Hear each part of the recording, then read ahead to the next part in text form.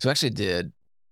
I was over at Highland Wednesday setting up for the event yesterday, and there was I don't remember what they call it, but there was a big group of younger women golfers, and they all went out, and it sounded like it was something they've done a couple times throughout the year. I don't think I saw you. No, I think you're talking about Divots and Divas. It might have been. I'm sorry, what? Divots and Divas, which I like not that. a huge fan of the term. We're not divas. We That's do fair. have a lot of divots. I would say, but do you take some earth with you? yes. Okay. More often than not. But still, It's okay. the diva part throws So me you off. could go back to your dabbling with divots. That's pretty good. Yeah, I take Yeah. that. I dabble with golf and divots as well. More full-time divot, but yeah. Well, you can That's work fair. on the rebrand of it. We'll work with Highland on that one. Yeah, I think Bill will be open to that. I think so. Yeah, but I didn't see that. So, in your season or your job runs through a lot of the golf season, so it's a little challenge to try to do both. But do you play? I do, hence why I dabble with golf, because I was very excited as I work most of the weekends being an IndyCar. Yeah. I was like, oh, we get a free day to make up for the working on the weekends. I'll golf. However, that free day is always Monday. Courses are closed. yeah. So haven't gotten out to the course very often. Right. Well, So when you say you dabble, that's just because you don't get to play very often. Correct. Yes. Yes, I I've taken understand. lessons. I've got my own set of clubs. But like, would I go to Bandon Dunes and pay that much to golf? Probably not worth my game. It's all right. well, that's a first statement. I will say this. So her husband, Jim, just came back from there. We took our father there for his You mean the 70th Saint? birthday. Yes, the Mhm. Saint. I have stayed true to my code. Yeah. It's been, 12, 13 years since we were there. Yeah. It's a phenomenal place. I don't know if that helps or not. So I but hear. It's pretty spectacular. And now it's even more so because when we were there, I think they had 3 courses then, and now they're up to 4. I think he said 6. Oh, is it 6? Phew. Mhm. Okay. Yeah, it's a very cool I mean, place. you could just go there for a month. Like a sabbatical. Don't encourage it. Don't Well, encourage it. how about this? We'll tie it in. After the Portland race, you can go down the coast and you're there. Not a bad idea, actually. Just saying. Yeah, I mean, you're already 90% there. You might as well just finish it out. There's a week. Well, this past season, there was a week that I could have done that. Instead, I went right to Laguna Seca and hung out with the seals. Yeah. Well, It's not terrible either. I'm just saying.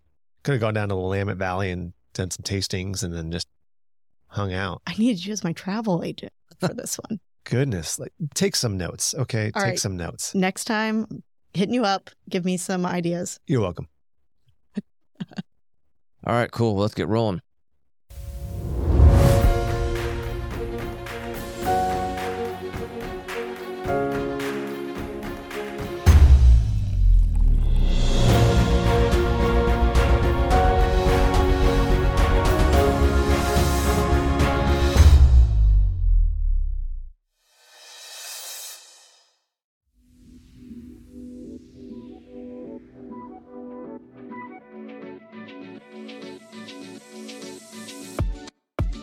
Hey guys, welcome back to another episode of the Industrious Podcast. Thank all of you for joining us from wherever you guys get your podcasts. If you're tuning into the Assessa YouTube channel, thank you for doing so. We appreciate that. Hit that subscribe button if you haven't already done so. Hit the notification bell so you can be alerted when new episodes like this one drop. That'd be great. Won't cost you a single dime. Today we have the privilege of being joined by Miss Lauren Gaudion. Lauren is the Director of Communications at Arrow McLaren IndyCar. Welcome That's to the right. Industrious Podcast. Thank you. Excited to be here. You're welcome. Why don't you give everyone a little background on yourself? Yeah, so as you mentioned, I'm Director of Communications at Arrow McLaren IndyCar. It's my first venture into motorsport, but do have an athletic background in terms of career-wise. I started out after college, which I was a pole vaulter in college for 4 years. We're going to come back to that, Okay, but keep yeah, going. we got to Okay. bookmark that one. Yes. And then I was an admissions counselor for my alma mater, Southeast Missouri State University in Cape Girardeau, where I worked with athletes as they were coming into the university. So Okay. it was kind of like their liaison between high school and their coach and college admissions. From there, worked at the NCAA, which brought me to Indianapolis. I was part of their postgraduate internship program for communications. Spent a year there and then was trying to stay within athletics, but wanted to stay in Indy as well. Mm-hmm. And actually that led me to being a college relations consultant for Republic Airways, which is an airline that's headquartered here in Indianapolis, but has connections with American, Delta, and United Airlines for code share flying. And so worked there for about 10 years in different roles, from recruitment to marketing to communications. And then also started their flight school Lift Academy with kind of like a project team of 3 others. Did that, like I said, for 10 years. And then last year found myself in IndyCar, which was quite funny because when I interviewed, my final interview was with Zach Brown. And his first question was, what do you know about IndyCar? Or what do you know about racing? And I was like, well, there's the Indy 500. Tell me you threw out Bernoulli's principle. I mean, you came from flying. I didn't know. I mean, his question took me kind of off guard. And I was like, that's about it. But I love to learn. And was like, all right, job is gone. Not happening. Right. An hour later, get the call. And I guess he liked that I was ready to learn, because here I am today, a year in, and know a lot more about racing than I ever thought I would. Perfect. So you said you were on the product team to start the Lift Academy. Mm-hmm. Are you a licensed pilot? I am not. I have enough hours to be a private pilot. However, I am terrified of doing the solo flight. So I have not yet done that. But it is on a bucket list. Gotcha. Cool. I'm going to go back even farther. So born and raised in Breeze, Illinois, which I say St. Louis because no one's ever heard of Breeze, Illinois. Right. Is it essentially a suburb of St. Louis, or a little bit further out? Okay. About 45 minutes away. Okay. So not East St. Louis. Further than East St. Louis. Of East St. Louis. East St. Louis, yeah. Yeah. Noted. You said pole vaulter, and that immediately got my attention, or our attention, because you don't hear that very often. 2 questions. Sorry. 2 questions. Wait, hang on. You don't want to do the solo flight, but you'll project yourself flying off the ground with a stick over another stick. You know, I was younger then, and it's like baby steps. At first, you're basically walking over the pole, and then you finally like get some like launch, and then you project yourself. But by then you have some confidence. You fling yourself through the air using a big ass piece of PVC pipe. Yeah, and that's basically. how I would describe it. Yeah, more bendy, but yeah. Yeah. Mm-hmm. Okay, fair enough. So this begs the question. Number one, how did pole vaulting come about? Because I ran track 1 year, freshman year in high school, and for an event like the pole vault, like no one comes in as a freshman in high school and knows how to do that. It's always like, does anybody have any interest in this? All right, let's try it out and see what happens. That's exactly it. So I, like I said, went to a really small school in a small town, but went to a strength and conditioning coach for track. I was a middle distance runner in St. Louis. So every week I would go an hour away, do my strength and conditioning for the 800 meters. One day the track was closed. They were working on it for some reason. So the only thing that we had to work with was the pole vault runway. Okay. And so I was doing a lot of sprint drills, and finally my coach was like, you know what do you think about pole vaulting? I was like, I don't really have any thoughts. Never considered it before. And my dad is standing behind me, and he's like, scholarships. No one does. No one's a pole vaulter. He's like, let her give it a try. So I did that day and was like, this is a lot better than the 800 meters. And then that was history. That was my sophomore year in high school. And then senior year, got a scholarship to the university and did it for 4 more years. Wow. I have to ask you this question. We're both short. No, everyone at this table is vertically challenged, so to speak. Is there any, this is my lack of knowledge on pole vaulting, does height help? Does it not help? You're on the right track. Curious. Yes. My stature, which I'm less than 5 feet, I'm almost 5 feet. We weren't judging. Yeah, I list my height as fits well on airplanes. So like that's it ties a great right way back to look to your at it. history. Yeah. That's very true. I never need the extra space. Yeah.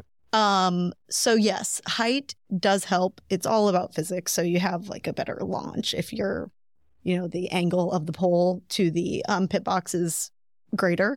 However, whenever you have to invert to get over the pole, you have less body mass. So that's helpful. But in general, I would say pole vaulters are a little bit more on the lean, lengthy side. Okay. Now I'm thinking Top Gun. You were in an inverted dive. What were you doing? Foreign relations. See, you're in communications. It just keeps looping back together. There you go. All right. I just was thinking of pole vaulting and your question on body type, et cetera. So changing that to the less than from a physical standpoint, but more from the experience and what being a college athlete taught you. How did that carry forward into your career outside of getting staying within athletics? From then to now, what kind of experience did that really? How did you benefit from that? I think there are a few things, and even there are companies that are committed to hiring college athletes, like Enterprise, Rental Car, all former college athletes. I think there are a few takeaways. One is to no surprise teamwork. You're always depending on someone to get something done. So communication, I think, has really helped in that regard of you're more eager to depend on other people and know kind of how to reciprocate that. But then discipline, that, I take it for granted, but time management, a job's not done until it's done for me. And then the last thing I would say would be, you're forced into situations because of sports. You're forced into meeting people that you have no commonality with because they're on your team. So I think that that's helped me a lot, especially in a communications role, because you kind of have to be willing to talk and learn and grow from the people around you. Right. So from you look at non-athletic based industries and the corporate cultures that most companies have, I would imagine, not being directly involved, I would imagine that any of your positions, whether it be at the NCAA, Republic may be a little bit different, but now then being in the motorsport industry, there's a certain level of intensity that just naturally sort of permeates that's different than non-athletic organizations. Do you feel that? Does that come into the office? Yes, a little bit. I think as an athlete, you're used to kind of always being on. I didn't leave my dorm room and just go play video games for the next 5 hours or, hang out. I was always on a schedule of weightlifting to speed drills to actual practice. And I think in my communications role, especially at the airlines, actually, it was always at 24/7. Planes were always in the air. Mm-hmm. So that was less of a shock of oh my gosh, my job's not just 9 to 5. I don't have this time where I clock out and head home and hang out. It was always just, all right, what's next? Gotcha. How has that translated to your current position in terms of this, culturally speaking? Was there a natural transition there for you? Yes. Yeah. One, interestingly enough, pilots and race car drivers have a lot in common. In fact, you see a lot of drivers who are pilots, Alexander Rossi, for example, is a pilot as well. So the personalities are very much alike, very type A. That was very polite. Yeah. Way of putting it. Trying to be PC here. Sorry, Alex. But then also you have, I would say the risk factor. Mm-hmm. Airlines, obviously, they have so many regulations and so many safety standards that there's a lot of guardrails in place, but the risk is always there. I could write a book probably on the different crisis communication scenarios that we had over the 10 years. But from a race perspective, every time the car gets on track, we have a crisis communications plan that's in the wings waiting to be used. Knock on wood. We've been pretty clear on that side, but you just never know. Right. Interesting. What aspect of, is there any element of, hey, we're in this as a means of entertainment, or is it 100% we are here to win and create a mentality and an infrastructure and an operation, et cetera, to win? Is there any element of we're also in entertainment, or is it just we're a sport? So I think that's actually the reason why I really liked Arrow McLaren and what attracted me to them whenever this opportunity came about, because they're 100% like winning focused. Mm-hmm. Like Zach Brown is a competitor at heart, and that will always be his main goal, is to do whatever it takes to beat anybody else on the track. However, from a brand and marketing standpoint, like we are there to be the most engaging team for fans. So like everything that we do, we want to make it exciting. We want to make it engaging. We want to make it fun for the people that are wearing papaya in the stands. I was just going to ask, is papaya your new favorite color? My wardrobe is accidentally papaya everything. I mean, this is an off shade of papaya, but I used to, when I worked for Republic, like have all of this like mustard yellow and navy blue. And now it's like shifting slowly to this orange, which is now papaya always in my mind. Yeah. Well, Total communications person who is on brand. That's not just orange, it's papaya. well yeah, To be specific. Totally. Yes, That's good. Yes. The answer you just gave is your post 1 year answer to Zach to his question when he interviewed you, saying, why, what do you know about IndyCar? That answer that you just gave, while not specific to IndyCar, but specific to what the team represents, I think would be a phenomenal answer. Well, I hope he agrees. Well, hopefully he's listening or watching. Probably not. Now but- that you're a year in, have you gotten awarded the McLaren company car yet? No. And can you fit a pumpkin seat in there? You'll make it work. So we have a car in our team gym that is just there for like marketing purposes and whatnot. And Tony Kanaan the other day is like, why is this here? Why is this not in my garage? And so I think probably in a few weeks it will be in his garage because He'll just find the keys and drive it away. Yes. And no one will be like, oh, Tony's taking out on a, hey, I'm here for, I got to take it for a little PR on-site visit. Right. And everyone will just believe him. Yes. Yeah. Yeah. Unless I beat him to it, which maybe I will. There you go. But my husband knows my driving skills, and I think I'm the wrong person behind the wheel. Well, I don't know. Most people would just keep their cars away. And so maybe you have this like natural invisible buffer. No? The curbs are still there. Oh, yeah. okay. Noted. Mm-hmm. Yeah, that's why my wife is not allowed to drive sedans. She finds every curb, and she's going to hear this possibly and deny every aspect of that. But it's just look at her rims. That's all I have to say. That's a problem. I can't deny it because of my rims outside in the parking lot. You'll Yeah. tell. Mhm. Okay.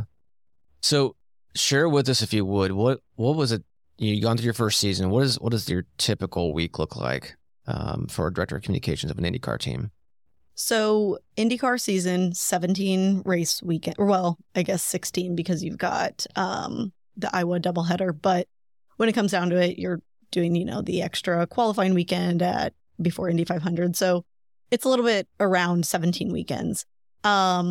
We travel from about Thursday morning through Sunday. So that's all race weekend. So on Thursday, we get there.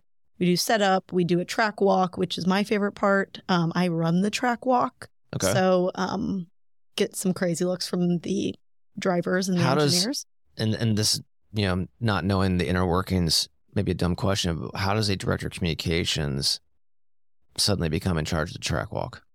Oh, I'm not in charge. I'm like, I run it, jog okay. it. Sorry. Gotcha. Yes. You're not actually inspecting the track. You're just getting. When I heard you say you run the Correct. track walk, I'm thinking, wait, why are you running? Thank God, no, that would be physically Gotcha. running. I'm physically running the track walk. Makes sense. And then the drivers and the engineers, they're on these like little buggies and tugs to go around. And then Friday is the first time we're on track with cars. So that's a practice. And then get the cars warmed up. Saturday's qualifying. And then Sunday is race day. So through the weekend, I am managing the drivers and their schedules, any media appearances, any partner appearances. I'm basically their manager from that standpoint of making sure that they hit all of those appearances on target. Then come Monday, it's pretty much a flex day for most people where they can either catch up on work or just work from home, try to catch up on the things that they need to, like laundry. And then the rest, the Tuesday, Wednesday is basically sending out pre-race notes to media. So we get quotes to preview the next race from our drivers and from our team leaders, send those out to media. And then Wednesday we pitch stories. So what kind of things do we have coming up for the race weekend with our drivers? I mentioned that McLaren is very much wanting to be the most engaging. So other than what we do on track, we try to get our drivers, sometimes they enjoy it, sometimes they don't, but to do other things. Like, for example, ahead of the GP here, used my airline connections and got Pato Award, Felix Rosenqvist and Alex Rossi to fly. So they flew with Lyft and did that and invited media out there for that. In Portland, we did a coffee tasting and latte making competition. So we worked with one of the roasters out there, invited some media out, and the guys tried their best with lattes, but they ended up just looking like big blobs. But yeah, just fun things like that create a buzz outside of what they do in the race car. Yeah, I was going to ask you, when you say engagement, what different forms does that take? In terms of it trying to engage your audience? I mean, what are some of the most creative ways and that are also atypical from what other teams do or what the industry does in general? So some of that. So these off-site partnerships with local businesses, I think are helpful to hit a audience that's local. But then also IndyCar is not basketball. It's not NFL that people just turn on their TV and it's there. Yeah. You kind of have to look for it, especially on the weekends that it's on Peacock. Right. So we're just trying to get people to know our drivers that aren't necessarily already fans of IndyCar. Sure. So how do we make Pato Award, who is a complete character? How do we make other people love him just because he's him, not necessarily because he's a race car driver, and then ultimately tune in?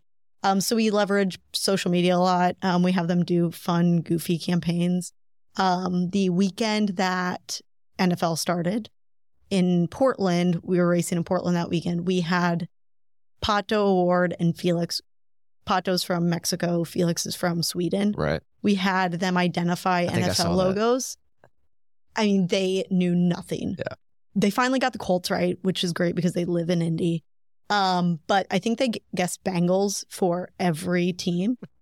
So if you haven't seen it, that's a great way to spend 5 minutes. Yeah. I think Alex was standing in the middle and showed him, and they both were saying, he's just like.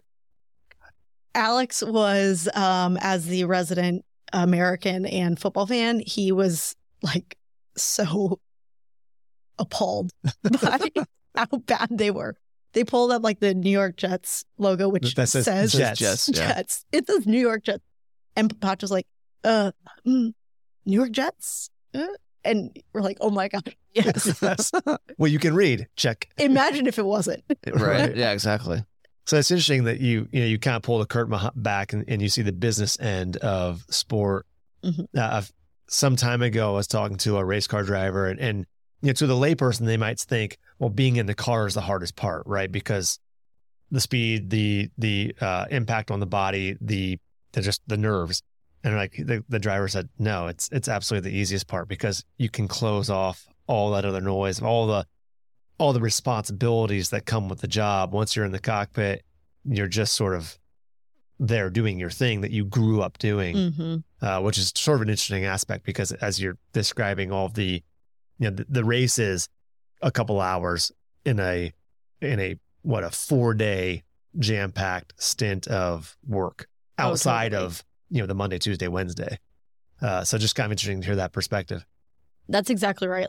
500, the race is the longest and physically not so demanding because it's an oval. So they're, muscle memory almost by the end of the month.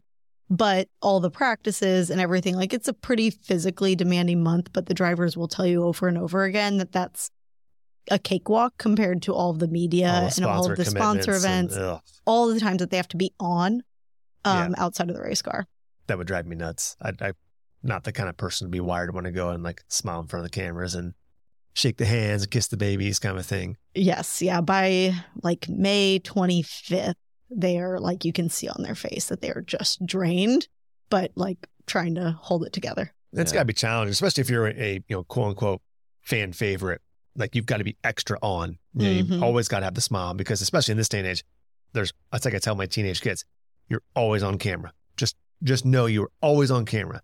Yes. And it's that same aspect. And when you are, especially in Indy, where people do especially know who you are because of the prevalence of IndyCar, I definitely would not be a fan favorite.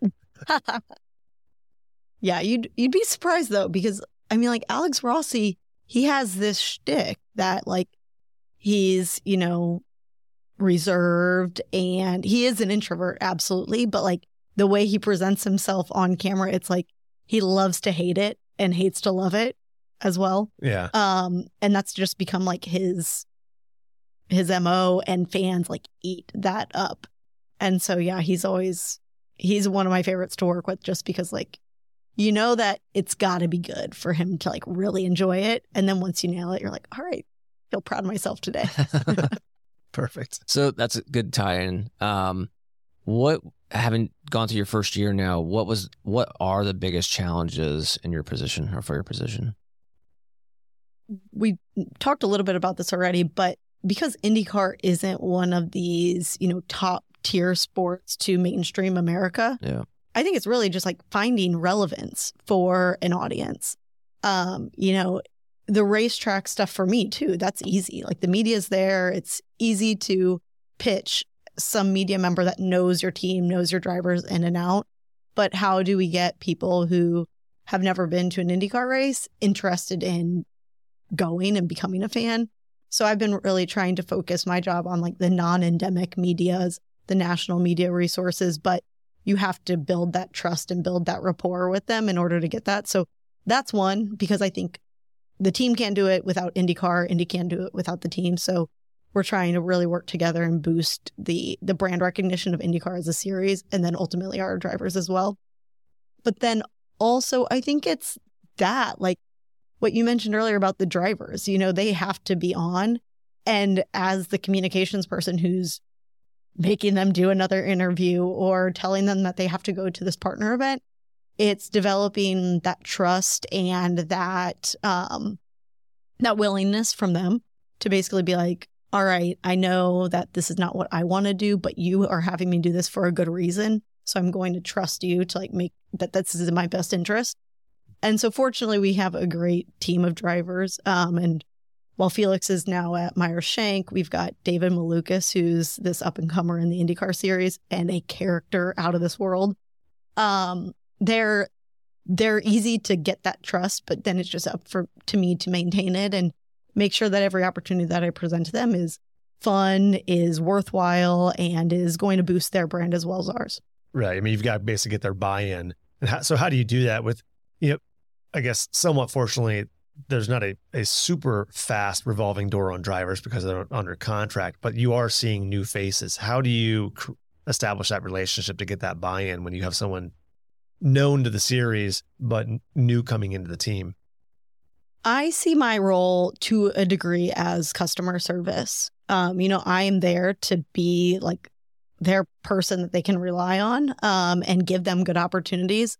So like with David, for example, he and I have been in contact for a few weeks now, and it's just really like building those conversations, asking him like, what do you want to get out of it? What do you want your brand to be? What, if I can get you any interview with some media out there, like who would it be? And then do my best to get that done. Mm-hmm. So I think there's a certain part that's like the team has needs. We have to, you know, answer some of the media that may not necessarily have the biggest audience, but it helps the sport. So giving them a good balance of like, this is an amazing opportunity that you would never pass down. And this is one that like, yeah, you're going to have to log on a Tuesday at 9:30 and do this Zoom interview, but there are people reading the story and this is why. Sure. Switching gears a little bit. See right there, switching gears. And yeah. You look at any sport that you've kind of mentioned, NFL, NBA, but let's talk motorsport. There have been female drivers, you know, in and out of the series. Danica Patrick, probably the most consistent in IndyCar and beyond, but nothing really consistent the last several years. You have, refreshingly speaking, you have seen endeavors, teams that have been women based. You can watch. I mean, you're watching the race on TV, and you see a person go over the wall in the pit crew, and you see it's a female that's changing a tire, things like that. And you're seeing more and more elements of female participation in what has historically been a male dominated industry. Behind the cameras, what has that been like for you entering the industry and trying to sort of further that involvement and that diversification of, hey, it's not just a boys club? Mm-hmm. Yeah, that's been an ongoing theme kind of throughout my career. Collegiate was a little bit different because you have designated male and female sports. And I think ultimately like diversity starts at the college level because it's there. You just have to figure out the best way to work with it. But in the airlines, I mean, think of the last time you flew and saw a female pilot, and then mechanic, which you don't really see because they're, back behind the scenes. But I mean, it's like 0.03% of mechanics are females in the airline industry. And so then that was really the environment that I was in whenever I got to the racing team. But in addition to kind of like McLaren being, having this mission of being the most engaging team in the paddock, the other thing that drew me to McLaren is that they are very committed to their sustainability efforts, which is inclusive of diversity. So I think that the racing world has a long way to go.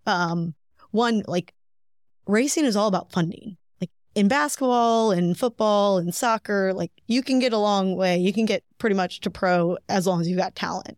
The most talented driver may not get anywhere because they don't have the buy-in from sponsors or the money to back them up from, family.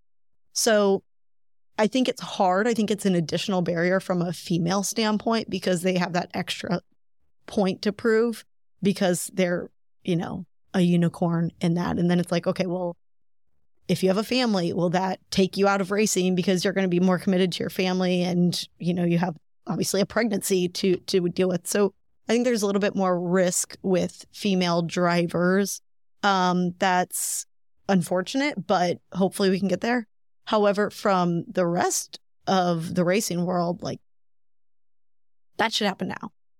Like that should be something that is spotlighted and an ongoing conversation. I'm happy to be like part of that. I don't know if I could necessarily be the spokesperson on it today, but hopefully, can get there. However, there's a lot of initiative. There's a lot of organizations within racing. There's Women in Motorsport North America that's just getting started. There's this awesome organization called Grid Click that is not just for employees or people who want to work within the sport, but they're also like encouraging female fans. Mm-hmm. Because a lot of times with female fans, like they got in through Drive to Survive. So they're talking this like pop culture of racing and it's like almost looked down on of like, well, you don't really know the drivers. You don't know the stats. But I'm interested. I'm watching every race. So it gives them a platform to kind of like be vocal in their fandom. And we've seen a lot more of those fans come to racing and reach out to me, reach out to my colleagues to figure out like, how'd you get into it? How did you get over that imposter syndrome of like, oh, this is a place for me. This is where I can, insert my talents and have success. So along those same lines, what advice would you give the younger Lauren today who's maybe considering it or is interested in sports or, frankly, more specifically, interested in motorcar racing, but maybe concerned about trying to break into that industry? If you have the skill and the talent and the courage to do it, like there's no one stopping you. Yeah. No one that I've worked with has blinked in the fact that I'm a woman in the paddock. I think that there is that hesitation of like, is this a place for me? Because I don't see me there already. But like our team last year, whenever I stepped into McLaren, we had 8 females. 1 year later, we have 16. Nice. I mean, so people as a team, we're becoming more intentional of like, all right, let's seek candidates who are diverse, not just females, but of ethnicity, of any background. But then also like you're seeing it more. So then you're seeing like, oh, there's a female doing that role. I can do it too. We have a kick-ass engineer, Kate Gunlack, who has been such an inspiration for other people. In fact, there are 2 other engineers on our team now that are female, and she like handpicked them to come to our team.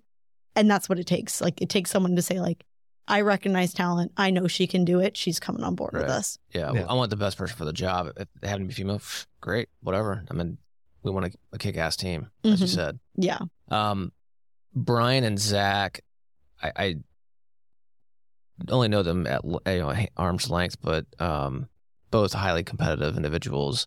And I think they're taking that team as we just described and trying to mold it into the best team possible, and certainly making McLaren one of the preeminent teams in an IndyCar, if not motor racing in general.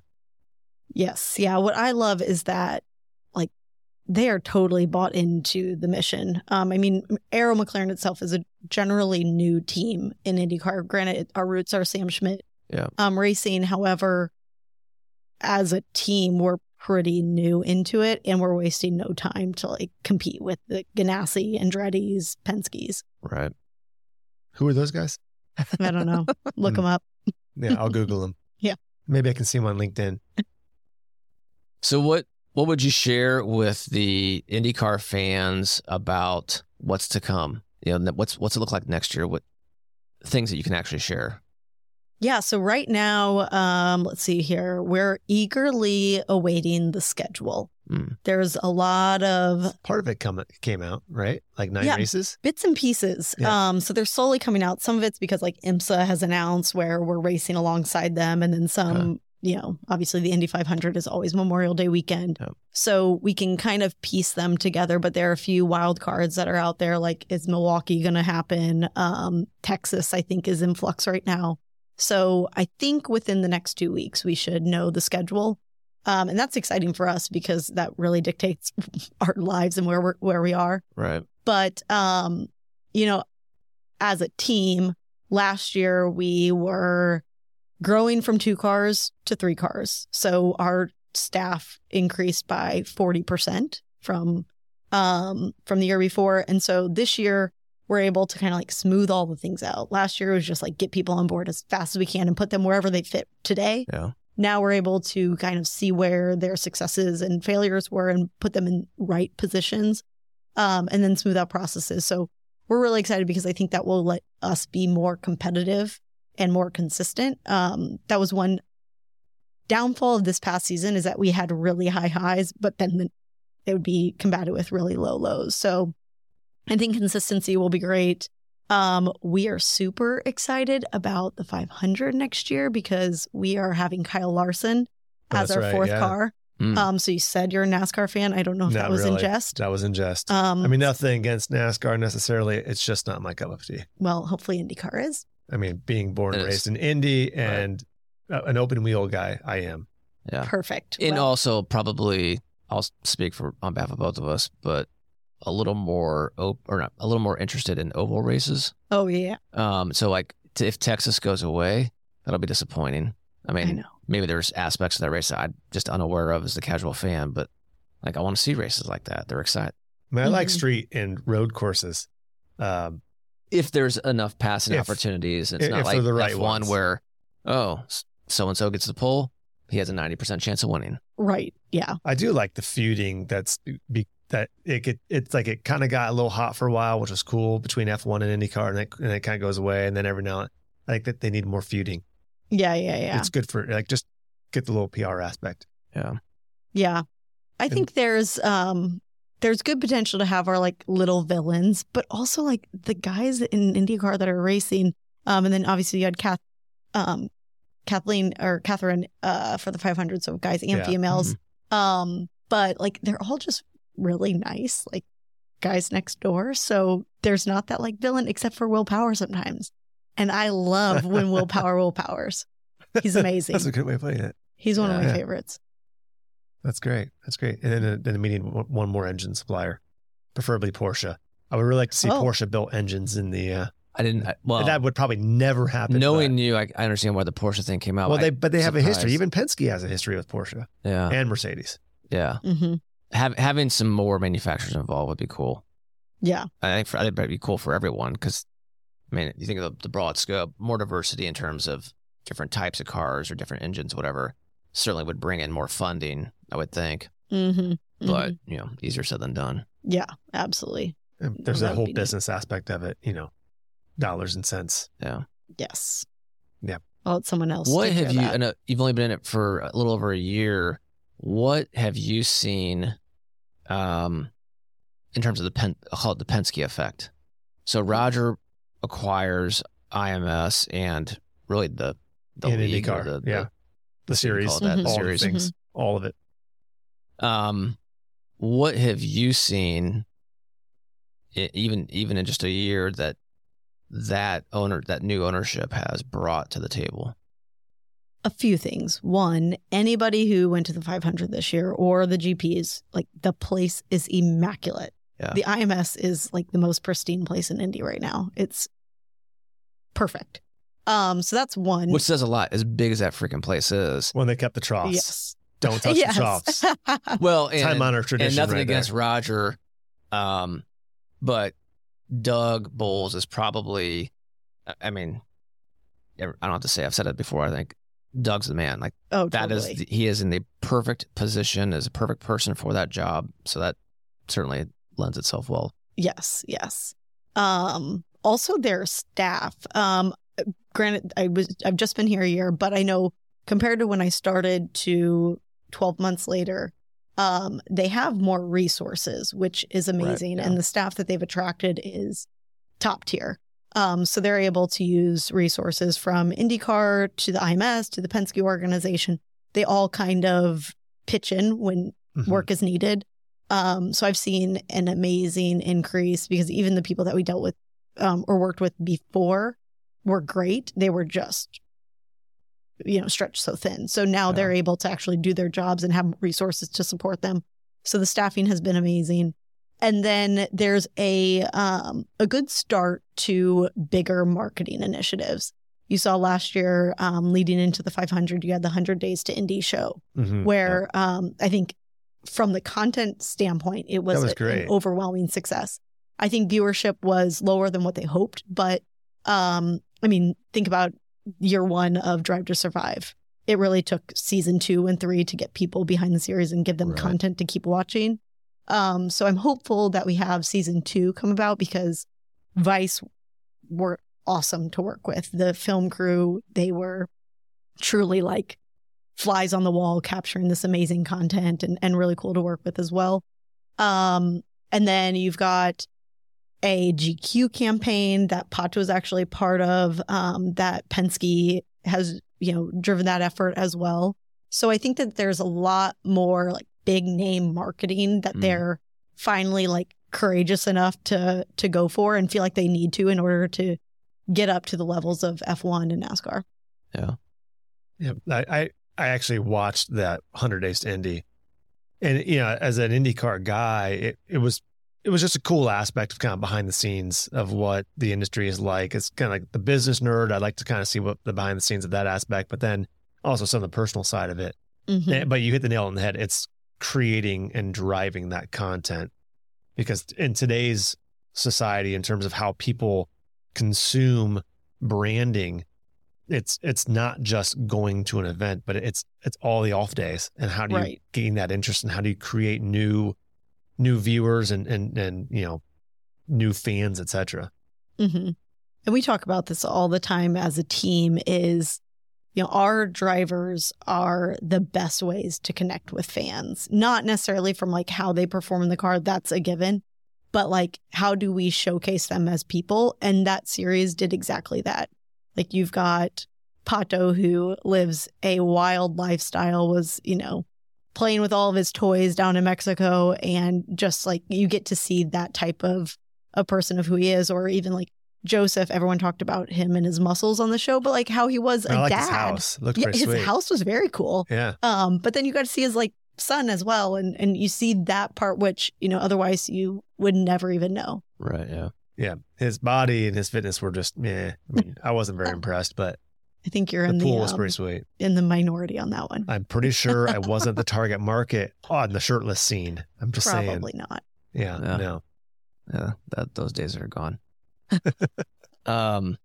So some parting words of wisdom, or maybe share if you can, what does the average person not know about IndyCar or an IndyCar team that would be worth, that you would want them to know?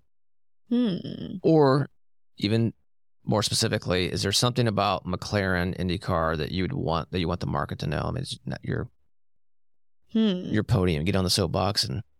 Yeah. So I think there's twofold. I think I was not necessarily a racing fan before I got this job. But like the differences of racing, you know, from F1, which is very much manufacturer focused and engineering focused. You've got, you know, cars that are the most technologically advanced machines ever. And then the driver has to fit into that, and they can make changes based off of the driver and their comfort level. Whereas like IndyCar, it is pure speed machine. You know, it is, the chassis are all identical, and you've got two manufacturers. So the driver has to be an athlete to be able to manual steer that machine. I say no power steering. No power steering. Yeah. And the cars go like the fastest speeds because of the ovals, like we talked about. Right. Yeah. So I think in order for me to have truly appreciated racing, it was like knowing that like racing is not all the same. Right. There are distinguishments, and each series is exciting for its own, you know, merit. And then as far as McLaren in general, I think it's cool to like see the history of the team, and like we're making our comeback here.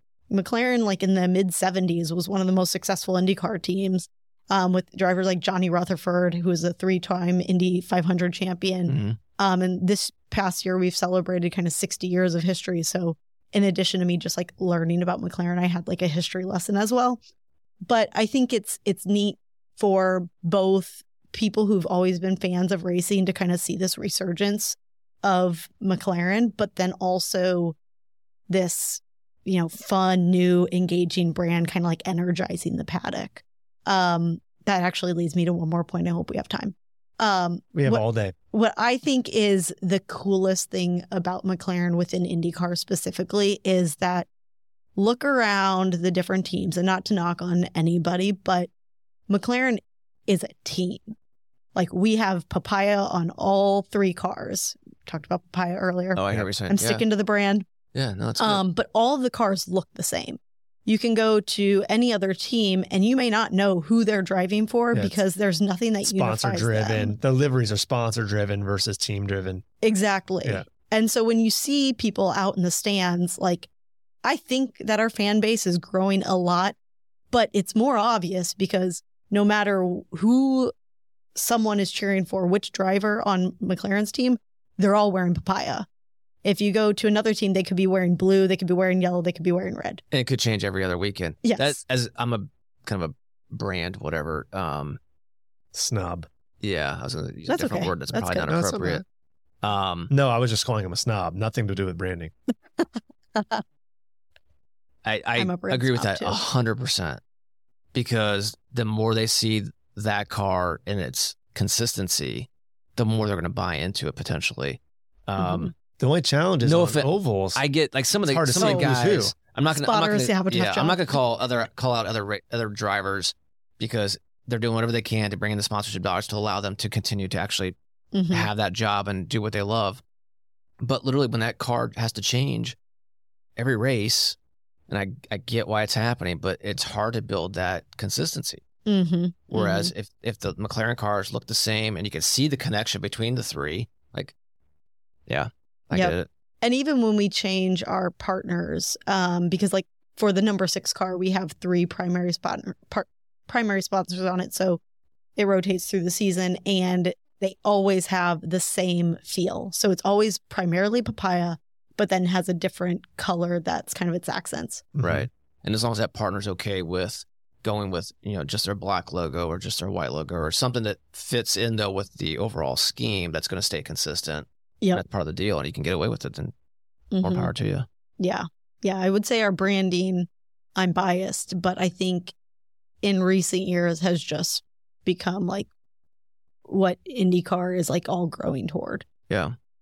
Now, speaking of branding, if you'd like to loan me that car in the gym and you want me just to do laps on 465 or I can take it out to wherever the race is and just drive it around their local highway loop, I'm more than happy to do that. You have to beat Tony Kanaan to it, which he's pretty speedy. So I'm not sure if that's possible. That's fine. I've got a lot of fight in me. Got a lot of fight. We drive by Tony's house all the time. That we live fairly close without saying where. And maybe when Tony does have it, we'll just say, hey, there you go. We'll come over and he's stronger than me and he can ride a bike faster than me, but I can still outrun him. There you go. Perfect. Not in a distance. Really funny story though. You're familiar with the Rev event at the beginning of May. Our parents were there one year, and the number of people who did not know the story behind Tony's father, who had already passed away, the number of times people came up to our father asking if he was Tony's dad. Like not just one time, but like 7-8 times. It was kind of funny. That is amazing. Yeah. Now I need to see. Is Kanaan, does he have Lebanese? Brazilian. He's from Brazil. Well, yeah, but yeah. One of his parents or a grandparent so there's immigrated two Arabs. from Lebanon to So there's Tony Brazil. Kanaan and Graham Rahal, who, as my wife says, correct. her boyfriend. Oh, well. Oh, Who was also, okay. well, You're okay with that? Whatever. I mean, we all have our thing, whatever, it's cool. All right, cool. Well, Lauren, thank you for coming in and sharing your story and shedding some light on McLaren IndyCar. We appreciate it. Yeah, this is fun. Likewise. Appreciate you guys. And thank all you guys for tuning in to this episode of the Industrious Podcast. Thank you for listening. Thank you for viewing it on the Assessa YouTube channel, if that's where you're catching this episode. Don't forget, if you're on there, hit that subscribe button, hit the little notification icon to be alerted when new episodes like this one drop. It won't cost you a dime. You don't have to get in an IndyCar to do it. No problem. But if you want to, we can make that happen. Lauren promised. Maybe in a simulator at best. All right. Thanks guys for joining us again. And don't forget, be industrious.